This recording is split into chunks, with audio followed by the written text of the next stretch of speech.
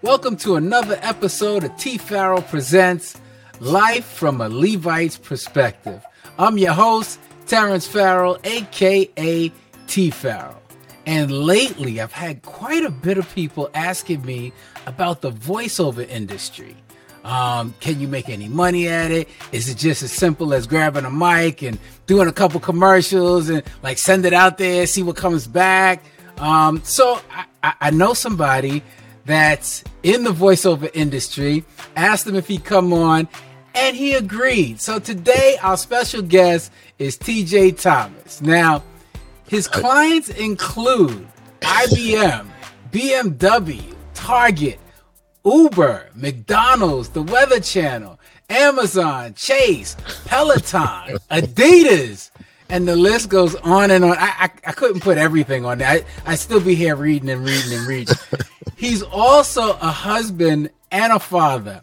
And I'm going to tell you, that brings in challenges all in and of itself. But without further ado, ladies and gentlemen, boys and girls, help me welcome TJ Thomas. TJ, how you doing, bro? Man, I'm doing good, man. Thanks for having me. I've never done a podcast before. This is my first podcast, so that's all right. All it is just a regular candid conversation. We just gonna chop it up and just got a whole bunch of people watching us. That's fine. Cool. So I wanted to ask, first of all, how'd you get into doing voiceovers? It kind of happened by accident. It started maybe a few years ago when I was pursuing more on-camera work. So I was in the middle of that and, trying to be this big TV and film actor. And, I had a couple of little things going on, but my manager that I had at the time, she had sent me on a voiceover audition, and it was just a lot of fun. I thought it was a lot of fun when I did it. I almost got the job. I didn't quite get the job, but I knew I was close to getting the job. So once I found I had all that fun with the audition process, I started to research it a little more. What do I need to do? How can I get into it? Where do I find more auditions? So forth and so on. And that's kind of how it developed. And then, you're looking at maybe 4 years later, and I'm kicking it and rolling, and it's taking up most of my time. So that's really been like the catalyst of it and how it kind of formed. Mm-hmm. Okay. Now, is this something that you do full time now? For the most part, yes. Okay. It's my primary source of income. Got you. That it kind of dwelled into. I actually still keep a night job just so the baby can have health benefits. Yeah.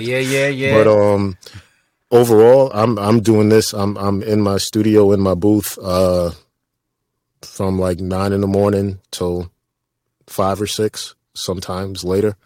That's what's up. Not talking. It's not talking the whole time, but I treat it like a full-time business. Definitely. Mm-hmm. Yeah. So now what else goes into it? Because I look, a lot of people look at it as, hey, you just get the script, you read it a couple times, boom, you're done. You get another script, you read a couple times, boom, you're done.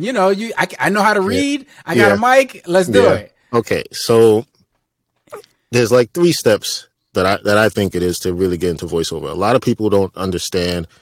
One, it's not just talking or reading or anything like that. It really is acting. So when you have an acting background, it helps. But then you need training from the voiceover perspective, because, it's a lot different when it's just you and a piece of paper and you're just there by yourself. Mm-hmm. So you really have to be able to put yourself in an acting world, be able to break down a voiceover script, because it's different from an acting script, because generally in an acting script, you have dialogue, right? In voiceover, you might have a paragraph to say. You might have one sentence. You have like the movie trailers where you'll see a whole movie trailer, and then at the end, you just see rated R. It's just right. All of these things matter. So the first step is really training. You train, I still get coaching to this day. It never stops. It's an ongoing process. After you get training, then you're looking to get a demo. Usually the person you're training with, the classes you take, they kind of let you know when you're ready to get a demo. And it has to be like a professional demo, it has to be a professional demo depending on how you're trying to take it. If you're just doing it, testing it out, trying to see, maybe I can put something up on, like Fiverr.com or something like that. Maybe you don't need a professional demo. But if you're trying to do it seriously, trying to get like agents and things of that nature, you definitely need a professional demo, which is basically you get in a studio behind a mic and, with engineers and with a coach, and you knock out about 5 or 6 scripts. And then they chop it up and they make it into like a quick flash bit of what you can do. From there, it then becomes a business, because voiceover is really a business. So like I have to do a lot of my own marketing. I have to do a lot of my own invoicing. I have to do a lot of my own bill collecting. Sometimes I'm chasing people down for a couple of months. Right. It's really working a business. So you have to have that business acumen. And then when you're lucky, you get a job or two and you actually get to do voiceover. Wow. Yeah. Cause a lot of people don't really understand that the job of a voiceover artist is really to audition. Most of the time you're out of work. You're most of the time you're out of work, and you spend the majority of your time auditioning, and you have to have fun with that audition process because you're auditioning more than anything else. There are months where I do maybe 200 auditions, and you get maybe 4, 5 jobs. Wow. You get maybe 4 or 5 jobs. So, that a lot of that also comes from the business acumen of it. So the auditions are one thing. And then I'm researching companies, seeing who in these companies are casting voiceovers, because a lot of times with voiceover, the big companies, they don't cast it in-house. You get what I'm saying? They cast it, they go to production companies, and then the production companies do the casting. So when I'm not auditioning, when I'm not doing voiceover, I'm researching production companies. I'm researching who's doing the casting in those production companies. And then I'm reaching out to them and I'm like, hey, I'm a voiceover guy. You need me? Right. And so, it's stages. I spend, the least amount of time behind a mic actually doing paid work. So that's like, that comes to like a rate thing where, because you spend the least amount of time doing paid work, when you do paid work, you have to make sure that it's worth it. So it's a matter of understanding and knowing what you're supposed to charge, how much you're supposed to charge, and, not undercutting yourself. Just, it can be a while. Oh man, I haven't, worked in a while. Maybe I'll do a job for a little less than maybe what I want to do it for. And you kind of have to have the patience to not do that. Yeah. But yeah, that's kind of what it goes into. Auditioning or training, get your demo, and then it's a lot of auditioning and marketing and to really get yourself out there. And then it kind of has a snowball effect to where, when you audition with somebody, like for me personally, if I audition with someone and, they hire me, I get a good job, then I'm putting them on my client list. Right. So now, and part of my marketing is to email them every couple of months, just, hey, how you doing? What's going on? Just kind of like hey, I'm still here. And then what happens is when you do good work, then they just send you stuff. So even though, yes, I'm now auditioning all 200 times a month, now I also have people just sending me random emails that keeps me sustained, saying, hey, here's a job. how quick can you do this? Sometimes it's like, hey, can you do this in like 2 hours? Sometimes it's like, can you do it by tomorrow? And you kind of have to work out your schedule and be flexible and all that good stuff. So Right. it's it's fun. It's fun when you get to do it, but it's so much more that goes into it than just, being behind the mic. Right. No, I'm glad you said that. I'm glad you said that, because a lot of people look at it as, oh man, I get a script, I read it, that's it. And the training part, I didn't even think about the training part. Like that's because I figure if you got a good voice, you practice a couple times, you get the intonation, you sound happy, but I didn't even think about, no, there's professional training. There's things you do, there's things you don't do. There's timing, there's pauses, there's all of that. And it's funny because a lot of people, I've been told, it's just talking. And then I say, well, why don't you come try it? And then it's like, the red dog did this, and it just doesn't sound, and they're like, wow, this is a lot harder than it looks. And I'm like, yeah, because one, you're not used to hearing yourself. Right. You get these headphones on, you're not used to hearing yourself. So that just throws you off automatically. And, it's a lot of people, like you said, I have a good voice, I think I should do voiceover. And nowadays, 20 years ago, 90s, 80s, it was really about, the big voice and everything. But if you like listen to commercials, they're having a conversation with you. It's not just, the big voice stuff is out there, but it's not, that's not what's booking all of the commercials.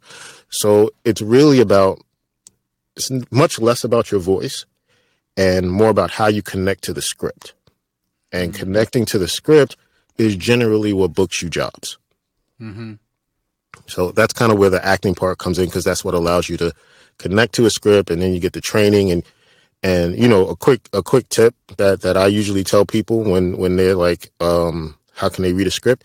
You're having a conversation with someone. So every line in the script is kind of like an answer to a question that the other person is asking you. So you envision that other person, whoever you're talking to, and you think about them asking a question, and your part in the script is you answering that question. And then depending on who you're talking to, changes up how you say the script. So, yeah. Nice. So now, with all of the success that you've had, because you got some big names on there, man. I know. It probably looks bigger than it really is. Yeah. It does. It does. I mean, it's funny because sometimes, like I just keep my head down and I'm always just like doing the work. So I don't really realize it until like somebody else says it. Yeah. And then I'm like, oh, I guess that's pretty cool. No, it is pretty cool. So my question is, what lessons have you learned from, I guess, getting this far in being a voiceover artist? I could say maybe primarily it's two things. The first, kind of what I already touched on. I didn't realize when I got into it how much of a business person I had to be. You really, it's a business. It's a business, and if you don't treat it as such, you won't be successful. There are a lot of people who've been doing this for years, and they were doing it like the old way. Like, you get an agent and they just send you auditions, and the agent handles everything. And they, you do your audition, you do your job, the agent sends you a check. So when voiceover, because the funny thing about voiceover is that now voiceover is about 90% non-union. Most of the things you hear on TV, most of the commercials are all non-union commercials. So because they're non-union commercials, you, as a voiceover artist, have to do a lot more legwork. So a lot of people who weren't used to that kind of have not really been able to survive the change that voiceover went through. I came into it when it was already there, so there's not much adjustment that I had to do.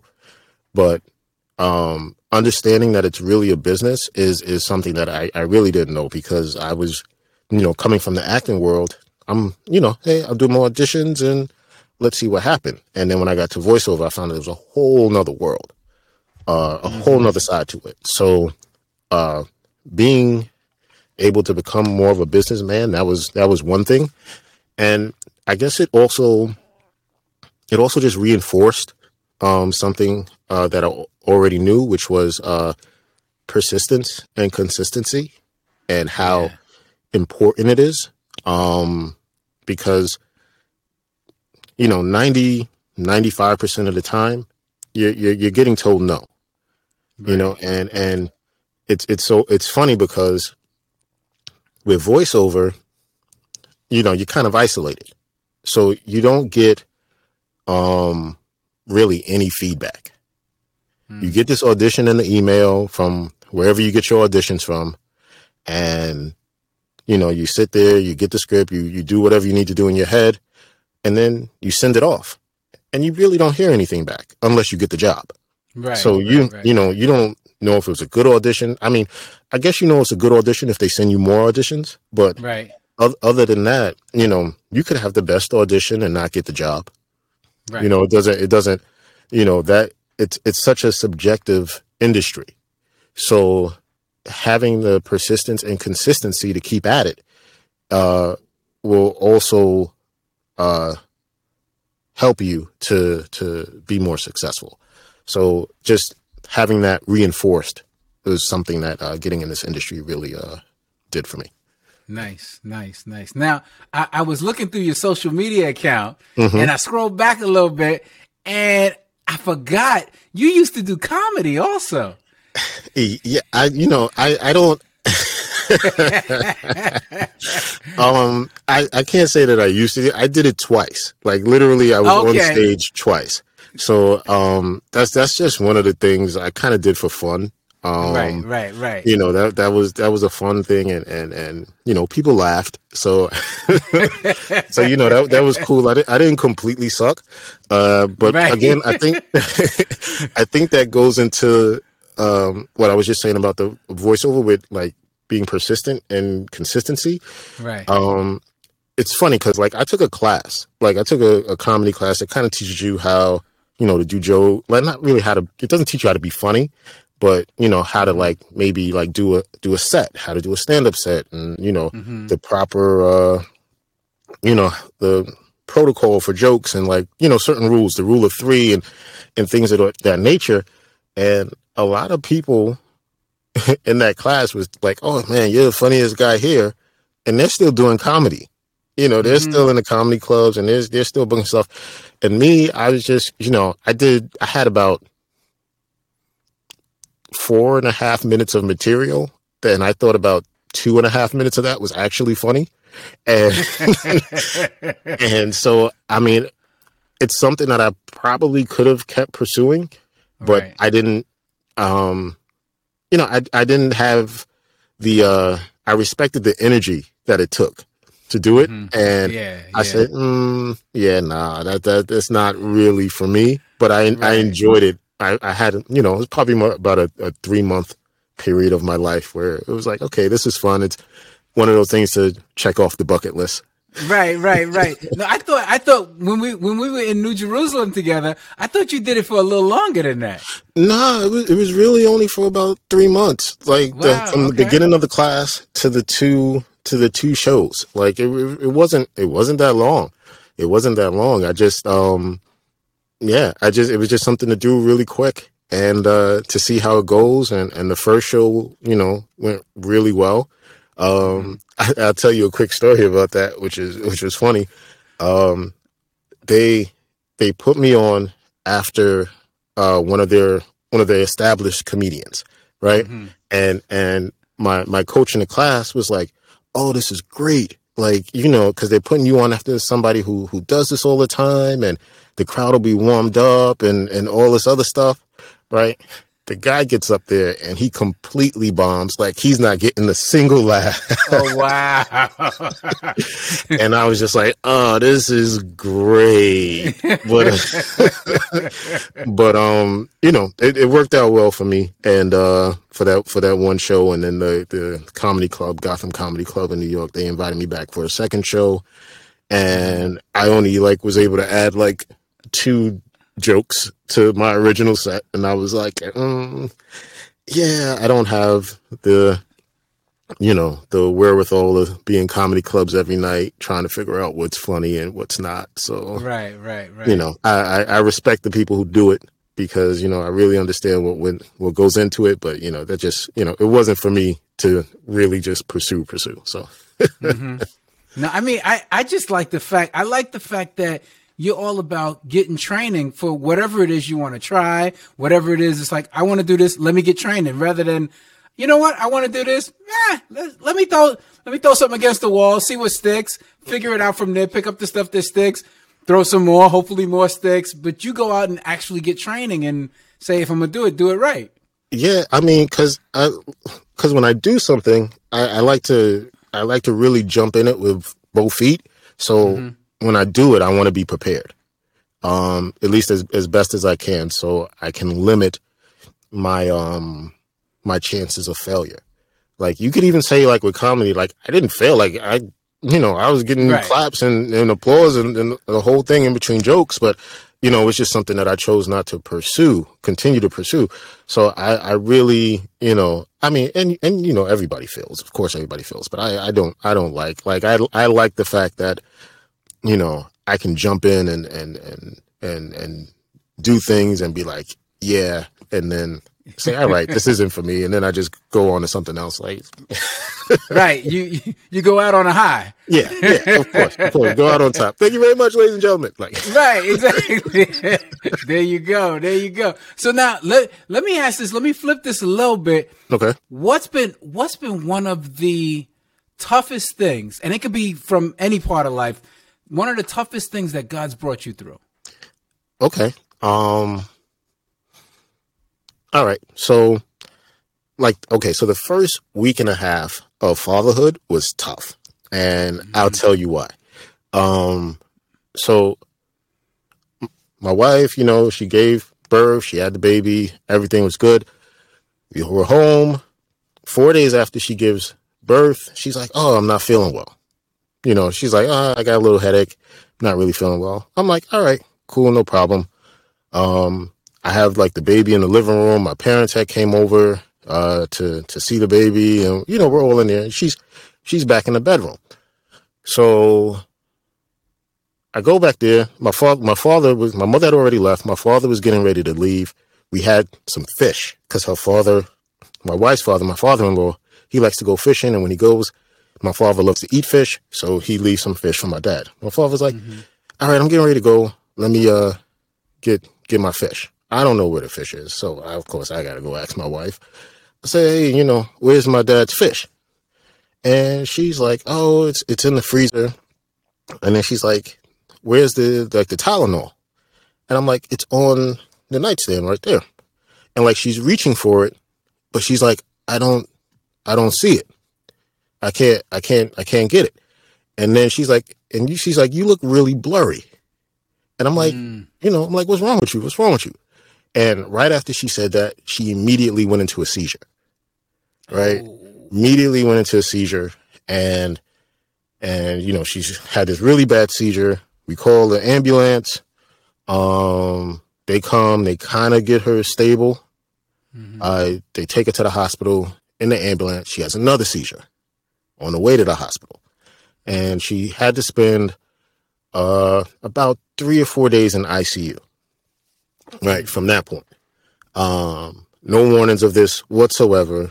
So it turns out she had something called eclampsia, which and the seizures were brought on by like a spike in blood pressure, which was really weird because she normally, you've met my wife, she's petite, so she normally has like really, really low blood pressure, right? So when they were in the hospital and they were taking her blood pressure and it was at normal levels, it really didn't cause any alarms. But then her blood pressure spiked up to like 180 over something, and it just caused a seizure. She was in ICU. Like, she didn't remember having the baby. Like, she thought she was still pregnant. Like, she was having trouble like seeing colors at one point. All these things. It took about 3 or 4 days. And then after that, she started to, kind of recover. Then she remembered having the baby and all these different things. So, so that whole time she was at like an ICU or whatever, that was me being in the hospital with her, staying overnight. My mom was nice enough to stay with the baby, while I was at the hospital. And then I'd leave the hospital during the day, come home, give my mom relief, and then I'm up all day with the baby. Yeah. And then it was kind of that cycle. She was in the hospital for about a week in total. And then, when she came home, it was still some, you have to do some couple of recovery things. But, happy now that she's made a full recovery, like has no signs of anything. She just, she doesn't remember. Like, she remembers talking to me, and then she remembers like 3 or 4 days later. So that whole time for her is lost. But the crazy thing about that story is I had a doctor's appointment that day, right? I had a doctor's appointment that day. And when she was like, "Oh, I'm not feeling well," I was like, "Okay, I think I'm gonna stay home." Cause, I don't really like going to the doctor anyway. So, you're not feeling well. It's a good reason for me to stay home, stay with the newborn. And, at first she was like, "No, go." I was like, "No, I think I'll stay." And when she had the seizure, that would have been the exact time I would have been at the doctor. Right. So if I would have went to the doctor, she would have they said she pretty much would have just kept having seizure after seizure, and until she was either in a coma or brain dead. Whoa. With a newborn in the house. So yeah. So that was kind of crazy. And when like things like that happen, and it's like, wow, this happened exactly when I was supposed to be at the doctor, that's when you can really see, God's hand in things, and definitely, and how it's working. And it's funny because I was talking about it one day, and I was like, I could probably trace that years to see things that God moved years ago, and how it affected this one particular position. Because, like at one point her father wasn't going fishing. So, and she was thinking about, it was a Father's Day, and she was like, "Dad, I don't know what I'm going to get my dad for Father's Day." And then she was like, "Oh, he used to like to fish, so maybe we'll take him fishing." And then from that fishing trip, he, just fell back in love with fishing. And now he goes fishing a few times a month, to like now my dad saying, "Hey, where's my fish?" Which if she wouldn't have got him that fishing trip, there would be no fish. Right. To me having to go in and ask her to that particular point in time of her having the seizure. So, all those different things, you can put together, and you see that, and you're just like, yeah, all right, God, I see what you did there. I see what you did there. So that was a crazy time, but we're very fortunate that, she's okay. And, my daughter has her mom for, hopefully for a much longer time. That's what's up. Wow. Yeah, with a newborn, that's deep. Yeah, because I was like, you're not leaving me like a single dad. I don't know what to do with this kid.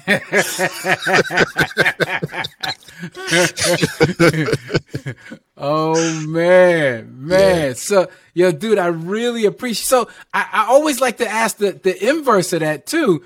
From what's one of your most memorable success stories? Most memorable success stories. Because I know you got many. I know you got many. Because like I don't know, because I guess you could say I have many. Like I think of them all like as like tiny little successes, because like I can't say that there's been like one like huge life-changing success.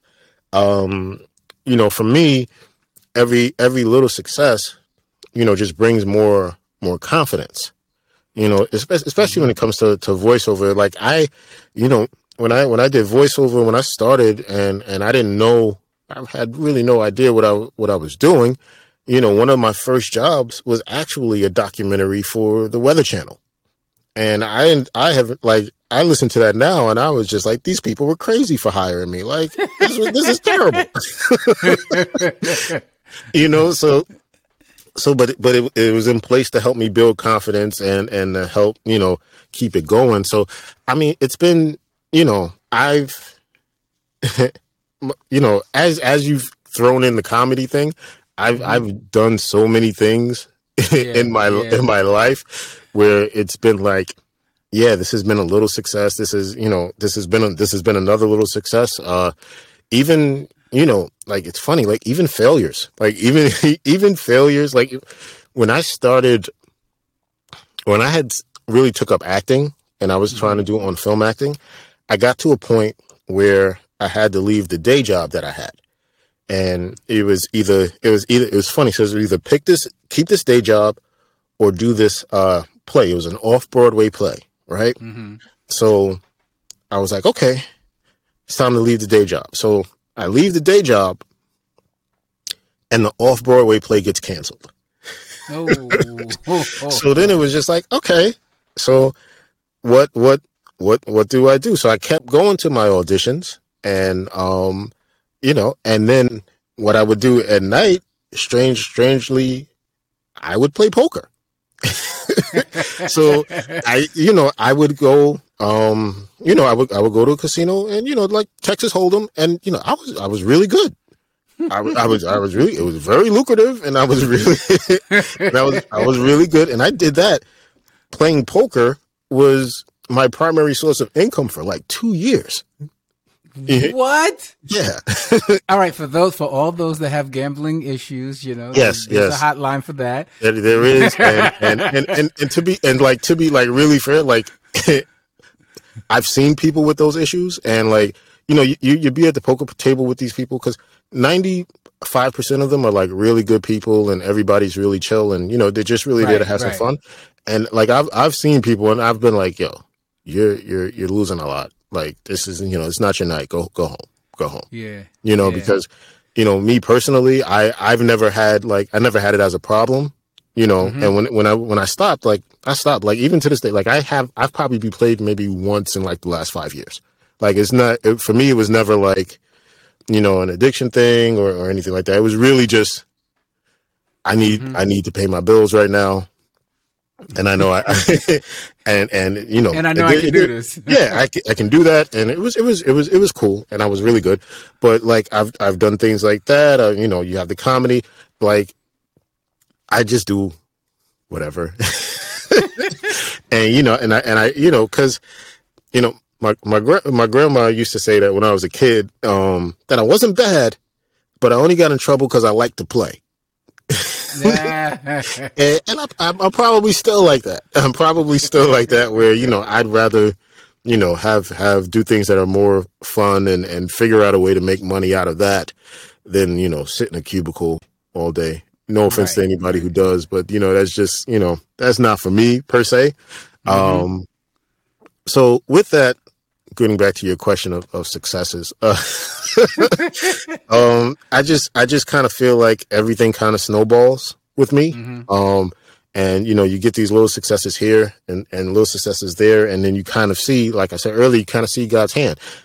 People I've met playing poker, accountants, lawyers, politicians and judges, like all these people that I've played poker with, I can still call to this day. And if I need something from that particular industry, you know what I'm saying? So, you kind of see how all of those, snowball and manifest where you are today, based on your past experiences. So I just kind of, I kind of enjoy the successes when I see them.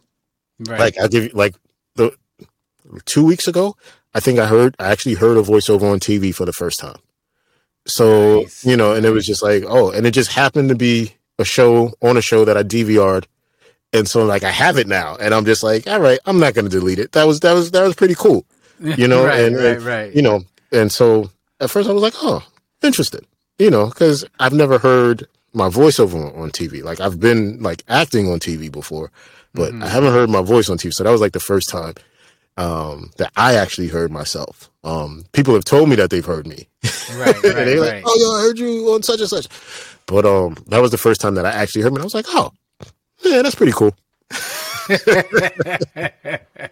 Hey, that's what's up. Whatever works, man. Because I guess in a sense, it just keeps you hungry and going for the next thing. You don't have these big highs and big lows. Oh man, I got this. It's like, oh man, I got nothing right now. And you could do the roller coaster thing. Which, I can definitely. Yeah, I'm cool with the roller coaster thing because, even now, it was like now I have the campaign. It's like I think it's on social media somewhere where it's a campaign for Peloton. And while it was great and it paid great and, it's a big company and, as soon as you, like I said, as soon as you do the job and the job is over, I'm unemployed. So I need to find the next thing. So a lot of times you don't have time to really, revel too much in it and just like, wow, yeah, I can't. So I don't know. I guess that's why when you were like running off all the people that I worked with, it's like, I mean, yeah, it's fun, but I don't have time to really stick with it because what's the next thing? And and also, it's there's always there's like a roller coaster to the pay scale depending on how the voiceover is used. Because like a lot of people, they think commercials and movie trailers or whatever. And those are great. Those are also among the hardest to get. What really sustains people in terms of voiceover are like mostly the things that people never ever hear. It's like the corporate stuff. It's you're on your job. Like I think you mentioned Target. What I did for Target wasn't a commercial. It was actually HR training that only people in their internal, corporate office heard. Right, that, you get that all the time and that doesn't have the pay scale of, a big national commercial. Those are like the jabs that keep you in the fight. And then, you get the commercial, that's the big boom right cross. And then you're like, all right, yeah, now what? And you got to go back to jab. Right. Yeah. Nah, it's cool. I mean, but it puts the name on the resume, though. Oh, of course. Yeah, there's still a client. There's still, and I was like actually talking to the target people. Like it wasn't like through like some video production company. Like I impressed the target people. Like, come on back, y'all. Nah. That's what's up. So what's next for you now, man? Oh man. Let's see. Kind of like I said, you never really know. Okay. So. It's definitely auditions. I know I have next month. I have something that I'm doing for the PGA. And, now I don't want you to get in trouble if you start saying names before you're allowed to say names. No. I think it's good. They've already booked it. It's on my calendar, so I don't think they're going to change it. And between now and then, there's 10 jobs will pop up between now and then. Nice. I can tell you that this past weekend I just did a short film. I went back on camera for the first time in like nice 3 or 4 years, so that was cool. And I just did. What did I just do? I just did something for the CDC a couple days ago. Oh, and, wow! Okay. Yeah. And then I have the church play Christmas time, so the church play is coming up. And other than that, again, with me being all over the place, it's basketball season, and I coach high school basketball. So I didn't know that. I coach girls high school basketball at a private school in Manhattan. So come on, Kobe. Yeah, wow. So that all of that and that takes up a lot of time as well. So yeah, I stay busy. That's what's up, man. That's what's up, dude. I really appreciate you, man. How can people connect with what you're doing next? You can always connect to me through all social media. It's usually TJ Thomas NY. Or you can check out my website, www.tjthomas.net. And, cool. You can hear some of these things that Terrence was talking about, or hear my demos and things like that. Nice. Man, I really thank you for taking out the time. I thank you for your insight, man. I know it's going to help people. It educated me as well. Cause I after a while I was like, man, I think I could do that too. Yeah. I just get on there and go, yes, the ultimate driving machine. Yeah. Yes. But, yes. BMW, that is. Yes. But it's a whole lot more than just, saying that phrase and sending it to a whole bunch of people. Yeah. Going, I could do that. Yeah. So I really appreciate you. I thank you for all those that are watching. Continue to subscribe, like, share it with somebody else you think it'll help out. Our prayer is that God uses something from this episode to speak to you directly. And we'll see you next week. And with that, we're out.